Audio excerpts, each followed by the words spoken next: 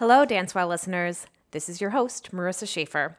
Before we get to Dancewell's 16th episode on nutrition with Emily Harrison, I wanted to tell you a little bit about our Dancewell fundraiser. As you know, Dancewell Podcast is a bi-monthly show co-hosted by Ellie Kushner and myself and dedicated to providing a 360-degree view of health and wellness for dancers. It's been my great pleasure to interview a wide array of practitioners to bring the dance community episodes on mental health, nutritional health, physical health, and more. Dancewell Podcast is a labor of love, and while Ellie and I are excited to embark on a second season, airing in September of this year, and continue donating our time and efforts, we have some expenses that we can no longer meet on our own. So, we've launched a GoFundMe campaign. In exchange for the informative content you get from us, would you, our awesome listeners, consider making a donation to help us bring Season 2 to fruition and build our listenership? If you'd like to contribute, follow the link in the description of this podcast to go to our GoFundMe campaign. We thank you all for your support thus far. We would not be where we are without each and every one of you. And now, on to the show. Hello, this is Marissa Schaefer with Dancewell Podcast, and I'm on the phone with Emily Harrison today, who is calling in from Georgia. Hi. Hi, Marissa. Glad to be here. Yeah, glad to have you. So Emily is a registered dietitian nutritionist and holds both a bachelor's and a master's degree in nutrition from Georgia State University, where she researched the relationship between an elite ballet dancer's energy balance and injury. She has additional expertise in providing nutrition counseling for people with diverse needs, including athletic performance, weight management, wellness, food allergies and intolerances, celiac disease, and eating disorders.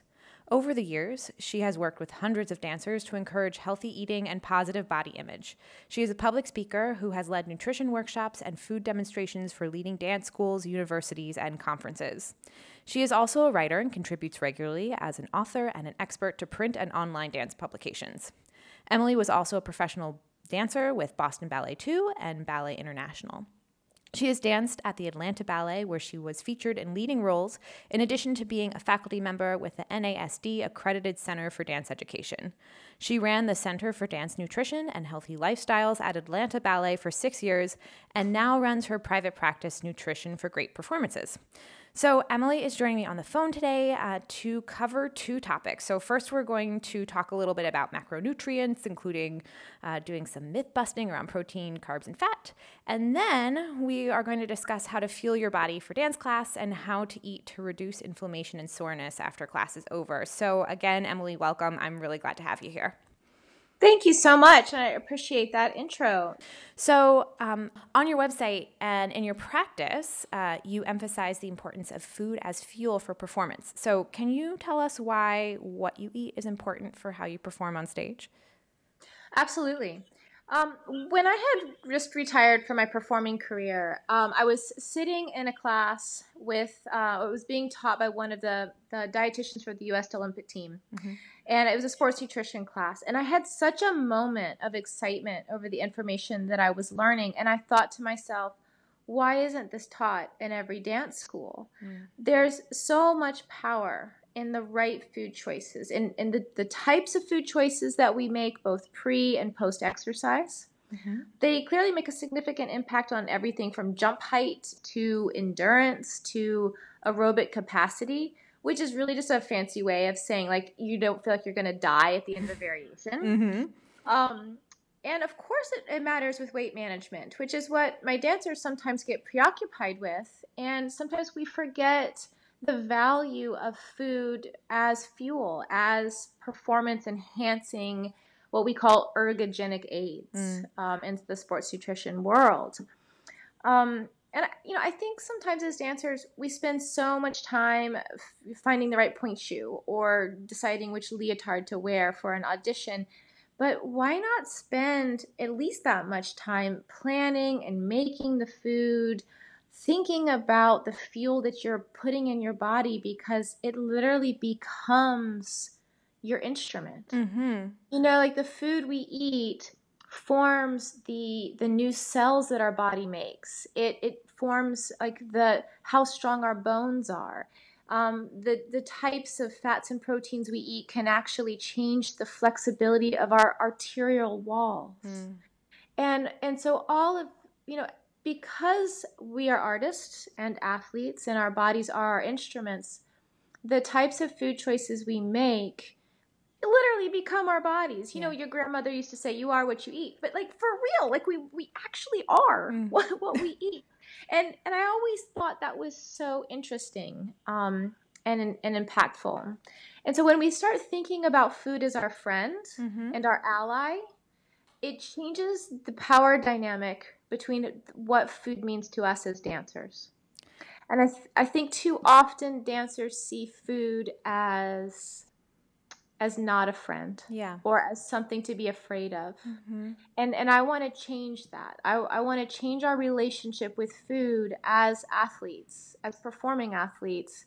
Um, Not just the food choices we make, but our meal timing can really be our best friend. We've all heard the adage like you are what you eat, but I like that you bring up specific examples like that certain foods are going to make up our arterial walls and our arterial lining, which is like incredibly important because without those conduits, we're not going to get the oxygen we need to our muscles, which is incredibly important. Absolutely. Yeah, or the types of iron that you get in the food, it increases your oxygen carrying capacity of your red blood cells. Mm-hmm. If we're iron deficient, it's going to make us feel fatigued. If we're vitamin D deficient, of course it increases our risk for stress fractures. Pretty much everybody knows that. That's sort of nutrition 101. Mm-hmm. But it also plays a big role in immune function. You might be at higher risk for colds and flu. Mm-hmm. So nutrition matters on such a deeper level beyond just, oh, I shouldn't eat this or I should eat this because I want to look good in tights. Right. Like it's much bigger than that. Right. It's also kind of like if you're going to spend the money to buy a really fancy sports car, you're not just going to put low quality oil or low quality gasoline in it. You're going to treat that like your baby, and we need to do that It's to our so bodies true. too. Yes, that's absolutely true. I mean, if you're going to try to dance at the professional or at the elite level, I mean, you are a sports car. Yes. And yeah, you want to put the best fuel in there, and you want to time it correctly. Mm-hmm. Because, it doesn't matter how great the fuel is that you put in your sports car. If you run out of fuel, you're walking home. Mm-hmm. Like their car is just going to stop dead by the side of the road. But that doesn't happen with our bodies. No. If we go for too long without eating, or if we do that maybe unintentionally, maybe you just forgot lunch because you're too busy, Mm-hmm. or maybe we do that intentionally because sometimes I work with dancers who intentionally don't eat because they, are afraid or all kinds of other challenges. Um, our bodies will keep going. You can push yourself through a ballet class or a rehearsal with no fuel, but at what cost? Right. At what cost to your mental state? Your brain gets a little foggy, your muscles get fatigued, Mm-hmm. you increase your risk for injury. But also what happens on the deeper, more metabolic level, when we go for too long without eating, even 5 or 6 hours, which is, doesn't seem like that long, but Mm-hmm. but metabolically what happens is our body has to find fuel from somewhere because we're not a car. A car will Right. stop. Right. We don't. Your body will keep going, but what it will do is it'll actually start breaking down your own muscle tissue, and it'll send those amino acids to the liver, and it does this really wonderful conversion process, and your body will be able to make a type of fuel by breaking down your own tissues so you can survive. You're Right. going to get through that rehearsal just fine. You're going to be tired. Mm-hmm. You might feel bad. You're probably going to be really grumpy Right. too. Right. But you'll get through it. But in the process, you've lost just a little bit of muscle tissue. Mm-hmm. And when we go for too long without eating on a regular basis, for weeks or months or even longer, our body will actually lower our resting metabolic rate. Sometimes you hear people say, "Oh, it lowers your metabolism." It's actually a little more complicated than that. Mm-hmm. But it's kind of like your computer going on power save mode. It's like your body goes, and just kind of powers down. Your metabolism actually kind of lowers to a certain extent. So when you do finally get to the point where you do eat something, because we all get hungry. I don't know about you, but when I go for too long without eating during the day, when I finally sit down and I finally have a moment to like breathe and I'm famished, oh my goodness. I'm gonna eat anything that's not tied down, Like we all kind of have that reaction when we haven't eaten for a while. Then we eat way more calories than we would have eaten had we just had a snack at a perfectly reasonable time. And then this is what sets us up metabolically for problems down the road. It's because you're breaking down your own muscle tissue, you're losing muscle, your metabolic rate is lowering, and then by the time you end up eating just a little bit too much. So when you eat just a little bit too much, the body's like, fine, it stores that, no problem. Your body will store that for later. And that often gets stored as body fat. So often I have dancers who say to me, I haven't been eating very much. I don't eat at all during the day. I don't understand where these 10 pounds came from. And my response is, it's because you're not eating, actually. Right, which is hard to believe, I think, for a lot of dancers. Right, It's more like right. a calories in, calories out thing that I feel like they think about. I think dancers, well, not just dancers, but I think in general, a lot of people just think about calories in terms of the entire day. They're like, well, I only ate 1,500 calories today. I don't understand it. Right. And 1,500 calories, just for the record, just for some perspective, is actually really low for most dancers. Just to kind of give you a framework, I work with many dancers who are at the 18 to 2,300 calorie level. 1,800 to 2,300 calories, easy, no problem. So 1,500 is pretty low.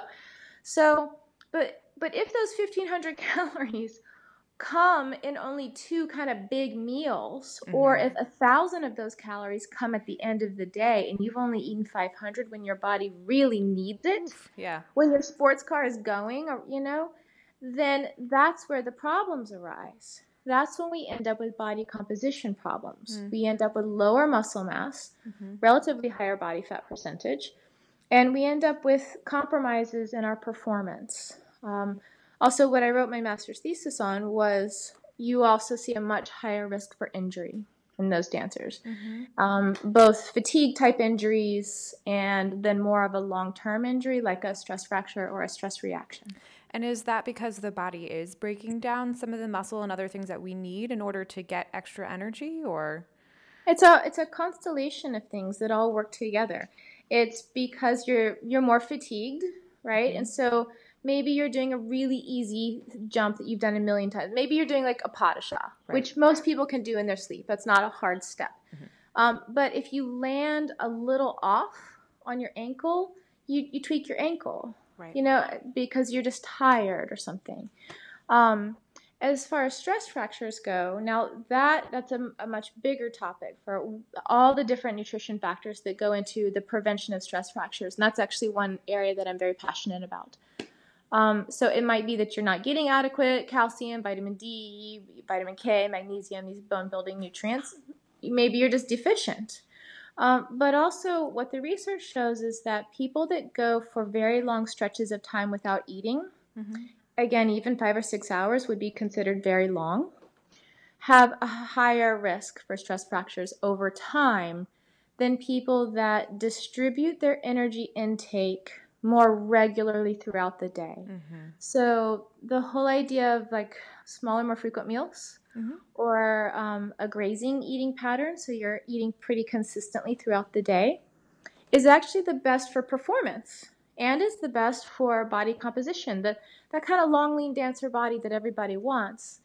If you provide a little bit of fuel to your sports car regularly throughout the day in increments, you are going to be way better off than if you don't eat Front load and or back and load. If you backload your calories and you're hungry when you get home and you end up overeating too much. So in a nutshell, what we call that energy balance, that is basically fueling the activity that you're about to do. So if you're about to go into ballet class, you need to eat breakfast in the morning. Or if your classes are in the evenings, you need to make sure you have a robust a high energy snack in between school and dance. And everybody's schedule is different. Mm-hmm. But you've got to eat something before you step in there into the studio. You're not. I think some of my dancers think, well, if I just don't eat, for ballet class and my body doesn't have any fuel, doesn't it just start burning fat? Right. And I'm like, no, metabolism is not so simplistic. Right. It's not like a light switch, like, oh, I don't have any fuel, I'm going to turn on my fat burning light switch. No, it's not that simplistic at all. Um, so sure, on a percentage wise, you burn a little bit of fat, but it ends up backfiring in the long run by actually increasing your body fat percentage over time. And I could go into way more boring detail about that, but I don't want to bore everybody. So, the kind of the short version of that is eat regularly throughout the day in smaller, more frequent meals, which often works better for my busy dancers anyway. Everyone's busy, so isn't it kind of easier to just grab a quick snack or have a quick breakfast, and then you have a mid-morning snack, and then you have even a smaller lunch, which is okay because you're going to eat in another 2 to 3 hours. You're going to have another sort of afternoon snack. Mm-hmm. And these can fit in nicely in 5-minute breaks. Absolutely. And from experience, too, it feels better to dance with having just had a little bit of a snack as opposed to a bigger meal. Oh, definitely. Yeah, I did many pas de deux, and you don't want to go rehearse your pas when like you've just eaten a huge meal. No. But if I had eaten something, and I guess I should clarify what I mean by small, because that can mean different things to different people. But if you eat something relatively on the smaller side that's a little bit easier to digest, then you're gonna be feeling a lot better, and you're gonna dance better. So let's shift gears a little bit and talk about the fuel that we put into our bodies by talking about the 3 macronutrients in our food: the fats, the carbs, and the proteins. And let's start with carbs. What are carbs, simply, and also how do they influence our performance? Great, fantastic. So carbohydrate is actually a large umbrella term. Carbs are the preferred source of fuel for any athletic activity. And I think carbs are kind of vilified in our culture a little bit, which we'll get to in a minute. So carbohydrate is actually a relatively easy to digest form of nutrient. Now, there's 3 macronutrients: carbs, fats, and protein. Carbs are the most fundamentally important. They're the most foundational. For example, the American College of Sports Medicine, which is what I base a lot of my recommendations on, recommends that about 55 to 60%, like more than half, of your total calories should come from carbohydrate. That's a lot, when especially I feel like there's this dialogue out there that's like, this is a good carb and this is a bad carb. Yeah, exactly. Exactly. And carbs, people just will often say to me, "Oh, I don't do carbs." But I'm like, well, so you don't eat carrots? Like, because carrots are mostly carbohydrate. Or take lentil soup, for example. Quintessential health food, at least in my mind. But lentil soup is mostly carbohydrates. You've got the vegetables and you've got the lentils, which, yes, okay, they're high in protein. We'll talk about that in a moment. Don't worry, we'll get there.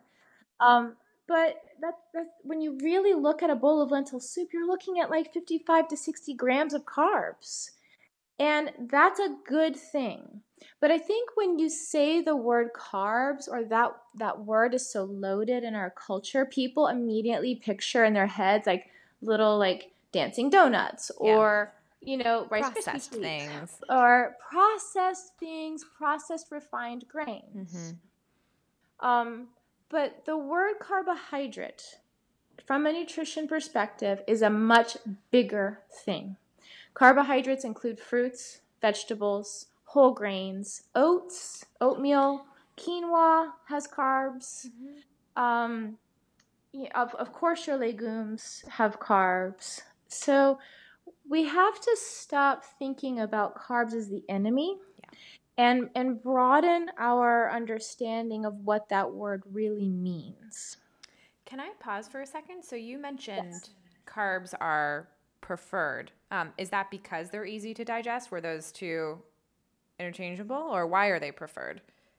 Oh, that's such a great question. Thank you for asking that. Yeah. They're preferred because when you look at studies on athletes and performance, Mm-hmm. nothing beats carbohydrates in terms of an ergogenic effect. And again, ergogenic just means performance enhancing. Got you.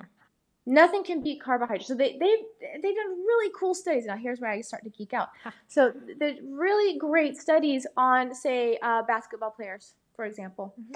And they took these basketball players and they measured jump height and aerobic capacity, which we just talked about a minute ago. And they measured endurance. They even measured body fat percentage. And they took these basketball players and they put them into two groups. In one group, they gave these very, very carb-heavy snacks, these bars, Mm-hmm. like a sports bar that was almost totally carbohydrate. Mm-hmm. And the other group, they didn't give them the bars. And the only instructions they gave to the basketball players was, all right, the group that got the bars, we want you to eat these between meals. And at the end of a relatively short study, they measured everybody's performance. And guess what? The group that got these really carb-heavy bars, their performance was significantly enhanced. Interesting. Their jump height was better, aerobic capacity was better, endurance was better. And here's the kind of cool thing. Mm-hmm. Their body fat was lower. Ah, that is counterintuitive, I feel like, to most people. I know, but isn't that cool? Yes. So here's what happened. So the basketball players ate the snacks. Uh-huh. They felt better. They performed better. They had more output. They had more energy output. But also, when you're not starving because you had a snack Right. in the middle of the afternoon, you tend to self-select a little bit less food. And it might almost be imperceptible. You might self-select not to eat an extra maybe 1 or 200 calories at dinner because you had a snack in the middle of the day. You tend to not overeat. Ah. So because the snacks helped these basketball players manage their energy balance better, they had more of a steady stream of calories coming in regularly throughout the day, Mm-hmm. and they didn't overeat their lunch and they didn't overeat their dinner. And they tended to not like grab, when you're super hungry at like 4 o'clock in the afternoon and you haven't eaten for a while, they weren't grabbing Doritos. Right. Or they weren't grabbing donuts. So that's why their muscle mass was increased and their body fat percentage was decreased. This is like perfect evidence for what you were saying before, to not backload your food, but rather to streamline your energy intake. Yeah. Well, and that was just one study. Yeah. I mean, I've looked at many, many studies on just that same kind of concept. And there's lots of great studies too that will try to pit carbohydrate intake against, say, creatine, for example, which is another thing that can be popular in the sports nutrition world. Mm-hmm. Oh, take creatine, it'll enhance your performance. Well, they studied that. And they gave one group a bunch of creatine, they gave another group carbohydrate, and they tried to see, well, who did better at the end. Carbohydrate group wins. Yep. So pretty consistently in the sports nutrition literature, what we're seeing is that when you have carb deficient athletes, their performance is impacted. It's decreased. Wow. And then what I looked at when I was doing my thesis, and still even over the last 8 years in my work with dancers from all over the world, when you provide the right amount of carbohydrates and the right types of carbs, again, it's fruits, vegetables, whole grains, like oatmeal, for example, or an oat bar as a snack, or some lentil soup or sweet potato, in your dinner. That's what I'm talking about when I say carbs. When you're giving dancers their performance is better, and you're not seeing an increase in weight. So that's always my dancers' concern. They say, well, that's fine that my performance is enhanced, but I can't eat carbs because I got to look good in tights. Right. And my argument is, you're still going to look good in tights. Right. But you can eat foods that will help you dance better, stronger, longer, faster. And I also think that's here. Let us take your definition of a carbohydrate and like give you some perspective and open your understanding up so that you understand that your lentil soup is full of carbohydrates, or that your baked potato, sweet potato is full of carbohydrates. Which kind of leads me nicely into my next question. And I know that this is something you definitely want to talk about, but there's this common misconception of there are good carbs and there are bad carbs. What else do you think are some common misconceptions about carbohydrates? Common misconceptions are, well, kind of what we've already talked about, that I need to be carb restrictive, or that, somehow pasta is bad. Right.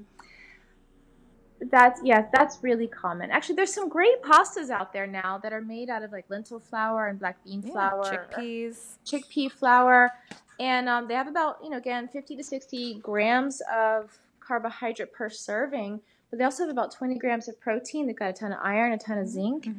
So you get the best of both worlds with stuff like that. So that's why I'm like, I just am not anti-pasta. No. But we have to also think about what goes along with the food we're eating. Pasta's fine, but pasta covered in like a cream sauce, a fettuccine sauce, like a real like butter and cream, and that's where we run into problems. Nice tomato sauce or some, sliced veggies on top. That's actually a great meal to have before you go dance. Yeah. I used to have a big bowl of pasta before I would go do this Balanchine ballet that was like 15 minutes of jumping the whole time. Yeah. a lot of energy currency in there. Yeah, and it worked really well for me, and now I understand why it did. So I think that's the biggest misconceptions that I see, is that people they're afraid. Yeah. And sometimes I think again, we have to shift our thinking about what carbs are. Yeah. That we don't need to be eating donuts. Okay, maybe you don't need a 500 calorie Starbucks muffin that is like the size of a small child's head. But that's fine. But maybe you could have a sweet potato or soup or tacos with beans and rice and a tortilla or something, or a peanut butter and jelly sandwich. Let's keep it simple. We don't have to be chefs to make food that's good and that's nourishing. You really can just eat a peanut butter and jelly sandwich, and that's fairly quick and easy to digest. And it's a nice mix of carbs and fats. Yeah. A little bit of protein. Let's talk a little bit about fats. Okay. Tell me about what they can add to our dancing, and then let's also talk about some other common misconceptions about fats. Great, sure. Well, one thing that I always jokingly say to the dancers I work with is that fat is not a 4-letter word. Right. Dancers, besides being carb phobic, dancers tend to really be fat phobic. And that's another nutrition misconception that can also backfire. So, of course, we need to be mindful about not getting excess fat, and that can be easy to do because fat has 9 calories per gram, whereas carbs and protein only have 4 calories per gram. So fats pack a more energy dense, they have a more energy dense package, so to speak. So that's what I mean by not getting excess. We have to be mindful about portion sizes. But the body needs dietary fats. So the body uses fats for many necessary biological processes, like creating new cell walls, for example. The phospholipids in your cell walls, those are fats. And like I talked about at the beginning of our discussion today, the types of fats that we get in our diet, for example, eating more plant-based fats instead of more animal-based fats, that's what can affect how flexible our arterial walls are, which I just think is really fascinating. Especially when you think about the fact that heart disease is the number 1 killer of women in this country. Number 1 killer, more than anything else. Heart disease will kill more people in this country than anything else. And so when we think, well, what we eat can make such a powerful impact on that I get excited about that. Yeah. But fats can also, the types that you choose can affect your learning ability, your ability to pick up choreography, and also even your risk for anxiety and depression. So when we look at like the omega-3s, for example, that you can find in walnuts and flax seeds and chia seeds and even cold water fatty fish like salmon, these omega-3s are really influential in our mental and emotional states. That's what I was talking about depression and anxiety. And sometimes I have had several clients over the years that are children with learning differences of all different kinds. And we can put them on certain types of fats, like these omega-3s or phosphatidylcholine or phosphatidylserine, and we can actually help their brain function. Wow. So we don't want to be so fat phobic that we end up not getting enough, and we end up with brittle hair and brittle nails, and our body does need some. So it's important to choose wisely with foods like half of an avocado, for example. It also has fiber, so you're getting other stuff besides just fat. Or a fourth of a cup of nuts, like almonds, for example, which also have protein and calcium and vitamin E, which is very common to be deficient in many dancers. And vitamin E is an antioxidant. So in a minute, when we talk about inflammation, vitamin E is going to be a player in that. Or chia, flax, or hemp seeds, which are a source of those omega-3s that I was talking about. And they're also sources of these phytosterols that lower cholesterol. And they've got fiber and protein. So these plant-based fats can be very health promoting in the right portion sizes. The things that Harvard School of Public Health and Physicians Committee for Responsible Medicine and many of our health watchdogs are recommending that we limit or avoid are things like bacon fat, saturated fats, and in beef and cheese and dairy products. And of course, the one that everybody pretty much knows about is the trans fats and shelf-stable baked goods like Twinkies. I don't think that anybody's thinking a Twinkie is a health food, though. So. Me neither. I don't think that many people are thinking about Twinkies anymore, but that might be me and my New York bubble. Yeah, right. It's totally blowing my mind that, I mean, obviously we need energy to think, but that fats have such a big impact on our cognition. Definitely. Really something I did not think about before. So let's cover that last macronutrient. Let's talk a little bit about protein. Great. Yeah. Everybody loves to talk about protein. It's everybody's favorite topic. I will, when I do nutrition talks, everybody asks me about protein. And protein is important. Absolutely, that's true.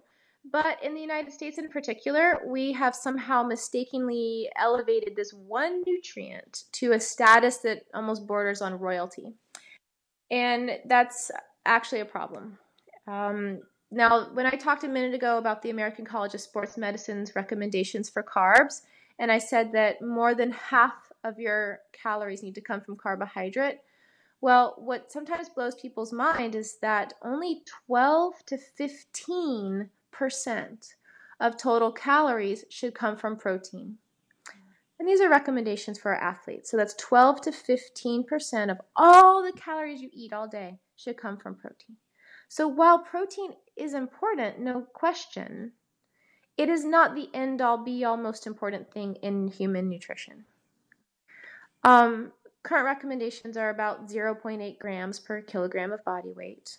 I tend to recommend for my dancers a little higher than that because they're athletes. I tend to recommend about 1.2 to 1.3 grams per kilogram of body weight. So even going at a slightly higher level than what average needs are, over the last 8 years, I have done many, many, many nutrition analysis on food journals that my dancers have sent me. Many. And except in a couple of very rare cases where there was disordered eating going on, almost every single time I do a food nutrition analysis, I plug it all into my software, there's excess protein going on. So this idea that, oh, you need to get your protein, where are you going to get your protein, and make sure you get your protein, you're getting plenty of protein. You will not die of protein deficiency if you're eating a relatively well-rounded diet in the United States. It just doesn't happen. So people need to not worry about being protein deficient. If you're just eating regular food. Even my full-blown vegans. I work with a lot of vegan clients, especially nowadays. It's very popular. And my full-blown vegan clients, they're still getting plenty of protein. So it's really this idea that protein needs to be something to be worried about is fallacy. And eating excess protein isn't somehow better than eating an adequate amount. More protein isn't magic. It won't magically make more muscle or help you lose weight. That's not necessarily true. You still have to exercise to make muscle. Right. And your muscles, they run on carbohydrates. That's Right. their fuel. The body doesn't like to use protein as fuel. It likes to use carbohydrate as fuel. There's this whole idea of a protein sparing effect where the body likes to hang on to these amino acids because the body uses amino acids in all of these biological processes. So burning them to create ATP for energy is not the body's most favorite thing to do. And just for those who don't know what ATP is, that's like our major energy currency, right? Yeah, exactly. Yeah. So when you eat something and you go through the whole metabolic process, your kind of end result is ATP, and that's your energy that you use to do what you want to do in life, to jump around and do Grand Allegro and fouettes and all that good stuff. Yeah. Excellent. So let's change gears. Let's talk about eating before class. I know we kind of touched a little bit on that so far in terms of eating steadily throughout the day. But let's say for all intents and purposes, we are high school students, right? And we've gotten out of school and we have an hour before class. What kind of things can we intake? What's important to consider? Let's talk about that kind of stuff. Great. Yeah. So if you only have a short amount of time, I think planning ahead is really important. Bringing food with you in your dance bag. If you're lucky enough to have a locker and you're allowed to keep shelf-stable packaged things that obviously won't go bad or attract bugs or anything. Mm-hmm. So I would recommend just make sure you bring stuff with you. Don't rely on going to fast food in between your break time. And I like things that are sort of carby and easy. So like my easiest stuff, my recommendations are going to be back to that peanut butter and jelly sandwich we were talking about a minute ago. It's quick, it's cheap, it's shelf stable. You can make it in the morning and it'll still be fine by 3 o'clock in the afternoon. I like some of the bars that I like out there that are prepackaged, like the Bobo's Oat Bars are really popular with my dancers. There's big sizes and then there's like smaller Bobo's Bites that are about 150 calories, which is kind of a nice range. You could do a Bobo's Bite and an apple. That would be super quick and easy and really shelf stable. You could pack that in the morning and it would be fine by the afternoon. There's a lot of different bars that I like out there, most of which are more kind of carbohydrate based, and they're all ingredients that are familiar. I like the Lara bars, the Luna bars are fine, Cliff bars are fine. And the book that I put out in 2016, I wanted to create a list of lots of different snacks that dancers can make or that are popular with professional dancers themselves. A couple of examples of those are, I have these little energy rolls. I have 2 different recipes in my book for energy rolls. One has grains and the other does not, depending on what my dancers want. And with an energy roll, I basically mix up in a bowl some rolled oats, a nut butter or a seed butter of your choice, a dried fruit of your choice, maybe like a raisin or a cranberry, some seeds, maybe a little bit of honey or a maple syrup to sweeten it if you want that. But with the fruit, you don't necessarily have to have a sweetener in there. And you just mix it all up and roll it up into little balls and put them in the refrigerator. Tasty. It also sounds like a nice combo of definitely carbs, but also fats and proteins. So you're getting a little bit of everything. You're getting a little bit of everything, exactly. And they're usually these like little kind of bite-sized pieces that work really well for my dancers because they're always so busy. And you can pop 1 or 2 of those in your mouth while you're changing your point shoes and during your break. And it's pretty straightforward. As far as ideas for things that are maybe like a little step up as far as maybe taking a little extra effort. I have a chia seed pudding recipe in my book that dancers love. I make this when I go do food demos. This is another recipe from one of my colleagues, Alessa Rogers. And it's basically chia seeds and an almond butter and water and like a dried fruit. And you blend it all up and you let it sit. And chia seeds absorb liquid, so you can use that to your advantage. They will make a nice sort of pudding-like consistency. You can also use chia seeds to make a much thicker smoothie. To make a smoothie that's almost like ice cream. So you could blend up chia seeds and a banana and some raw cacao powder and some almond milk or soy milk and blend all that up really well. Let it sit for like a minute. And then you have a much sort of thicker, creamier consistency, which can be more palatable to people who are like that food texture is something that's important to them. How about these sound like awesome and extraordinarily tasty options, but let's say we have someone who is really super in a time crunch and can only like run into a corner store or something where options are limited. If in a pinch and with limited options, what kind of things would you advocate a dancer looks for? Sure, absolutely. A lot of either corner stores or like in the Northeast where you have sort of more of the quick marts, you could get a little sushi tray, like especially with a veggie sushi, because then you're getting rice and vegetables and maybe avocado. That's quick and easy to eat on the go, and you could pair that with maybe a little bit of edamame or something. I know that in some of our grocery stores where I live in Atlanta, it's pretty easy to find like a little edamame salad or little sushi trays. So those are just a grab and go. Awesome. I know a lot of the grocery stores, I mean, Whole Foods is sort of like the quintessential example of this. I know not everybody can go to a Whole Foods during your break, but the hot bar and the cold bar have easy, ready, grab and go things. You could get a little bit of roasted potatoes, and that could be your carb. The Whole Foods near us has this wonderful, like, it's basically like fried chicken tofu, and some potato, and then something green, veggies, lots of veggies. Or you could do like a little quinoa salad, for example. Maybe your deli has a little rice salad, like a cold rice salad. Maybe it's more Mediterranean with olives and chickpeas and artichoke hearts. A lot of fiber there. Your chickpeas are going to have protein. You're going to have carbs. A little bit of wild rice mixed in with that from like a deli counter could round that out. Be good energy food. Even like a little pasta.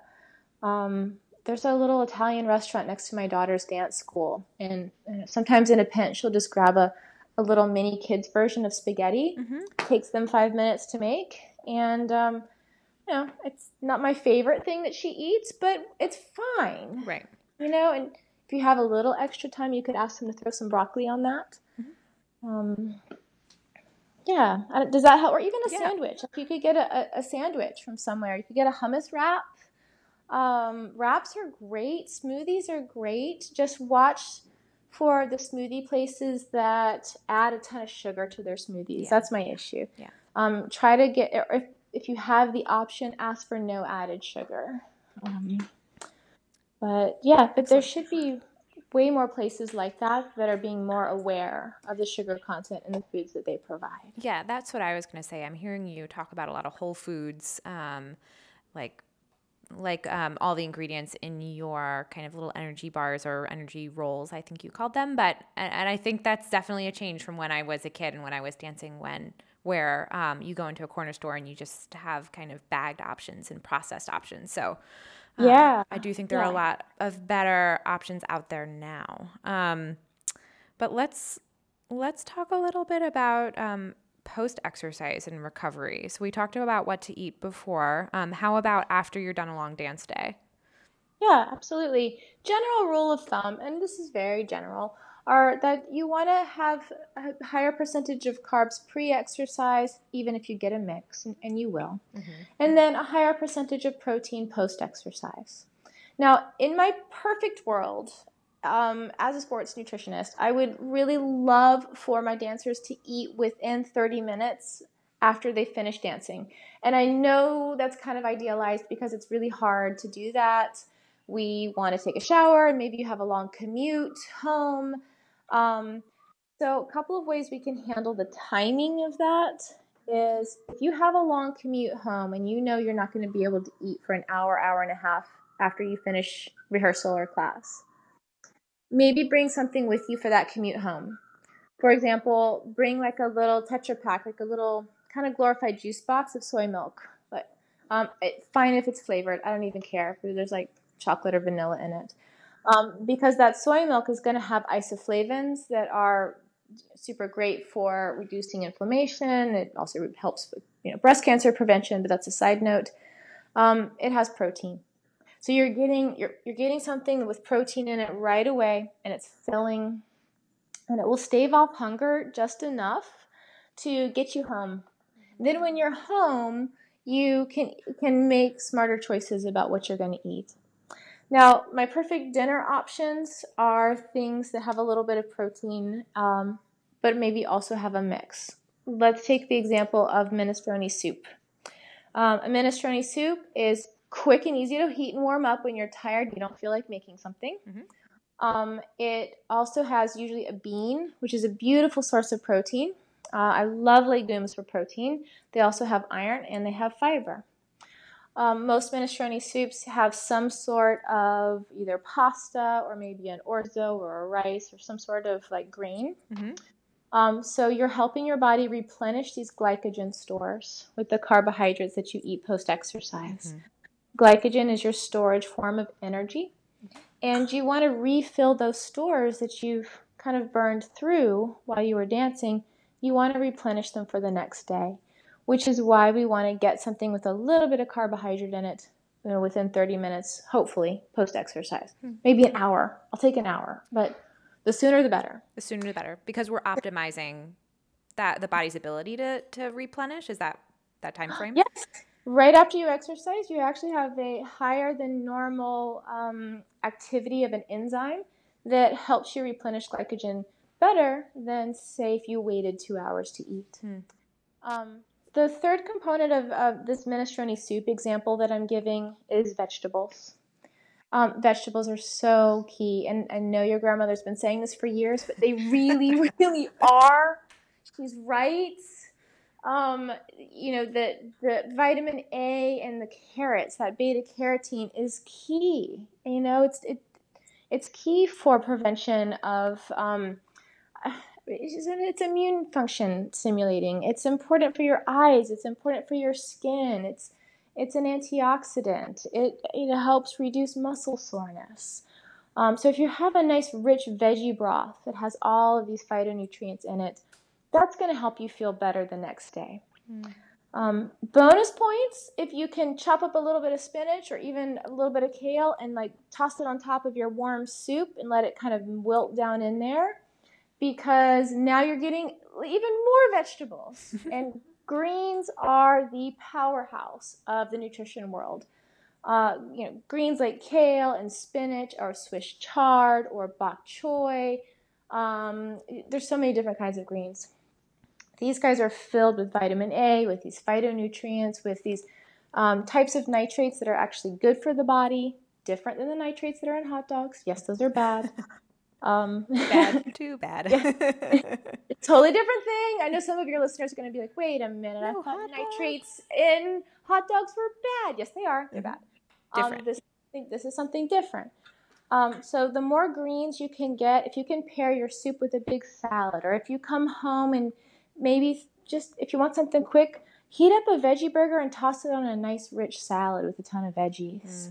That's quick and easy, and you're mixing protein and your greens. I'm such a big fan of using a slow cooker to cook beans or to cook lentils or peas. I know that I'm from Atlanta, but black-eyed peas are really like this nutrition powerhouse. They've got iron, they've got protein. They are super cheap. They work with my dancers' budgets. You can throw those in a slow cooker with some nice onion and garlic and sage, and they will be really delicious. You talked a little bit about after exercise having an elevated level of a certain enzyme that allows us to kind of, what do you say, take in food a little bit more easily Well, and it replenish allows stores. us to replenish our glycogen stores. So glycogen is the type of energy that your body's going to access for quick burst energy. Right. But you don't have this huge storage depot of it. It's stored in the liver and in the muscles, and you can burn through it fairly quickly. So it's pretty much almost guaranteed that by the end of a long day of rehearsals, or by the end of like if you're performing at night, for example, you probably burn through your glycogen stores, and you need to replenish them. Yeah. And you replenish them by eating some carbohydrates. So on that taco night example we were just using, beans do have some carbs too. I know they're a great source of protein, but they do have some carbs. You could do some sweet potatoes with them. You could do that tortilla that you have it on. There's all kinds of good tortillas out there now that are way healthier. They've got almond flour tortillas. They've got organic corn tortillas. They've got whole wheat tortillas. They've got spinach tortillas. There's definitely ways to do that in a healthier way than it used to be. Nice. Before we sign off, was there anything else that you wanted to add? I think we talked a little bit about inflammation as well. Yeah, absolutely. As far as reducing inflammation from day to day, focusing on the plants is going to be your best friend. And that means plant-based proteins in place of more inflammatory proteins like bacon and sausage and beef, for example. Eating things like beans, peas, lentils, seeds, oats, soy.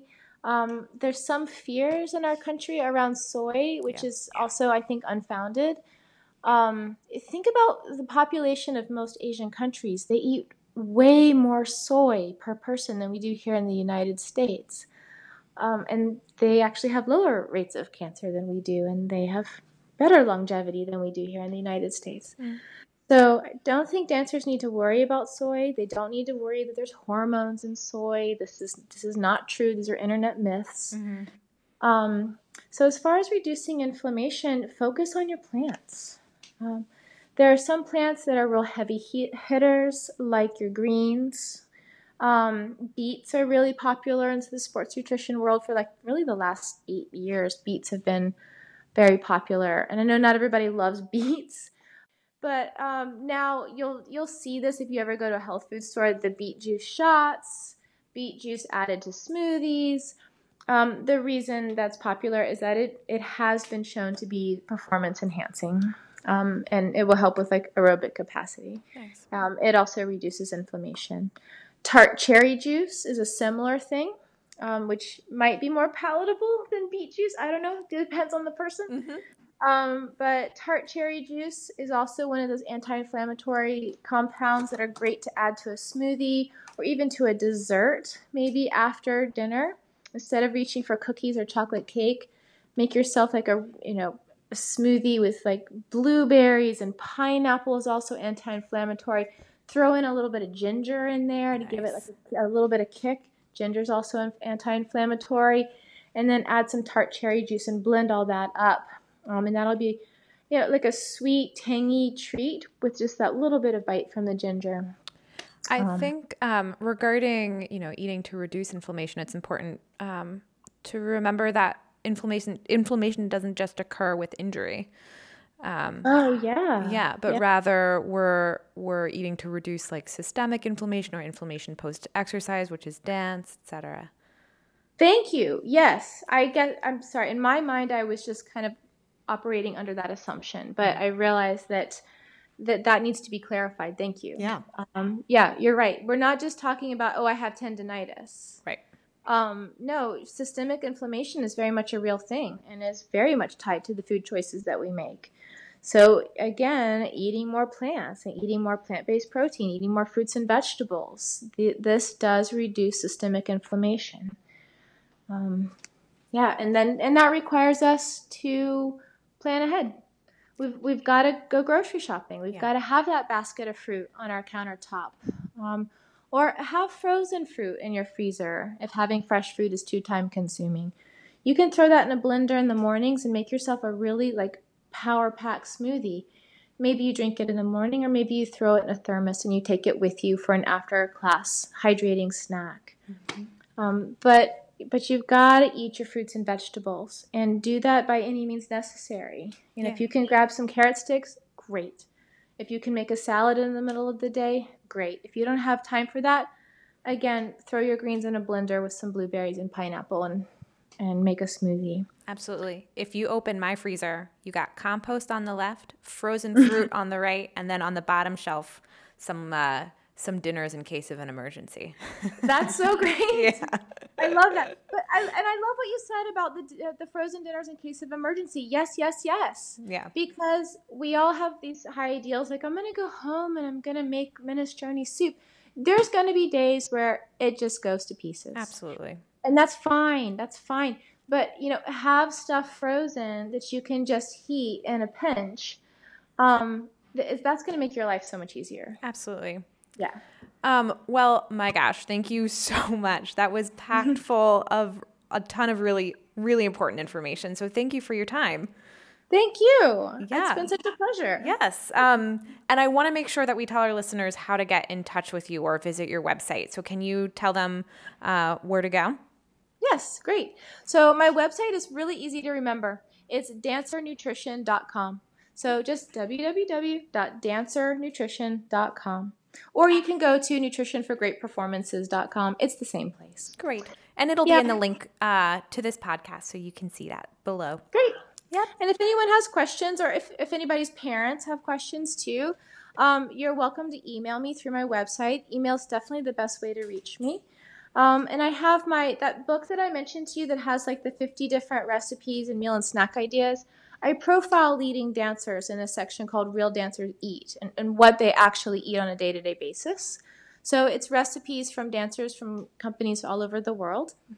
And that book is available on digital download on my website, so it's real easy to get quickly. I've actually just recently sold out of the hard copy, but I'm going to order some more very soon. Good. And I have DVDs on my website too, which has my full 45-minute to an hour-long nutrition workshop talk that I do, where I go into a little more detail and I have visuals to back up some of the things that I've said on today's podcast. And then the second DVD is called Real Dancers Eat, and it's me in a kitchen doing lots of food demos and showing snacks and how to make stuff quickly. Awesome. And besides being chock full of a lot of information, it's a beautiful website. So I do suggest you all go. Oh, thank you. Yeah. And thanks again. I really appreciate your time. All right. My pleasure. Yep. Bye. All right. Bye-bye. On behalf of Ellie and myself, I, Marissa Schaefer, want to say thank you to all of our listeners for joining us on this episode of Dance Well Podcast. Like what you hear? Go to iTunes or Stitcher or SoundCloud and search Dance Well, that's one word, Dance Well Podcast, and subscribe. We will be releasing bi-monthly episodes with an emphasis on exploring 360 degrees of health and wellness for dancers. Have questions or want to get in touch? Email us at dancewellpodcast@gmail.com. Bye.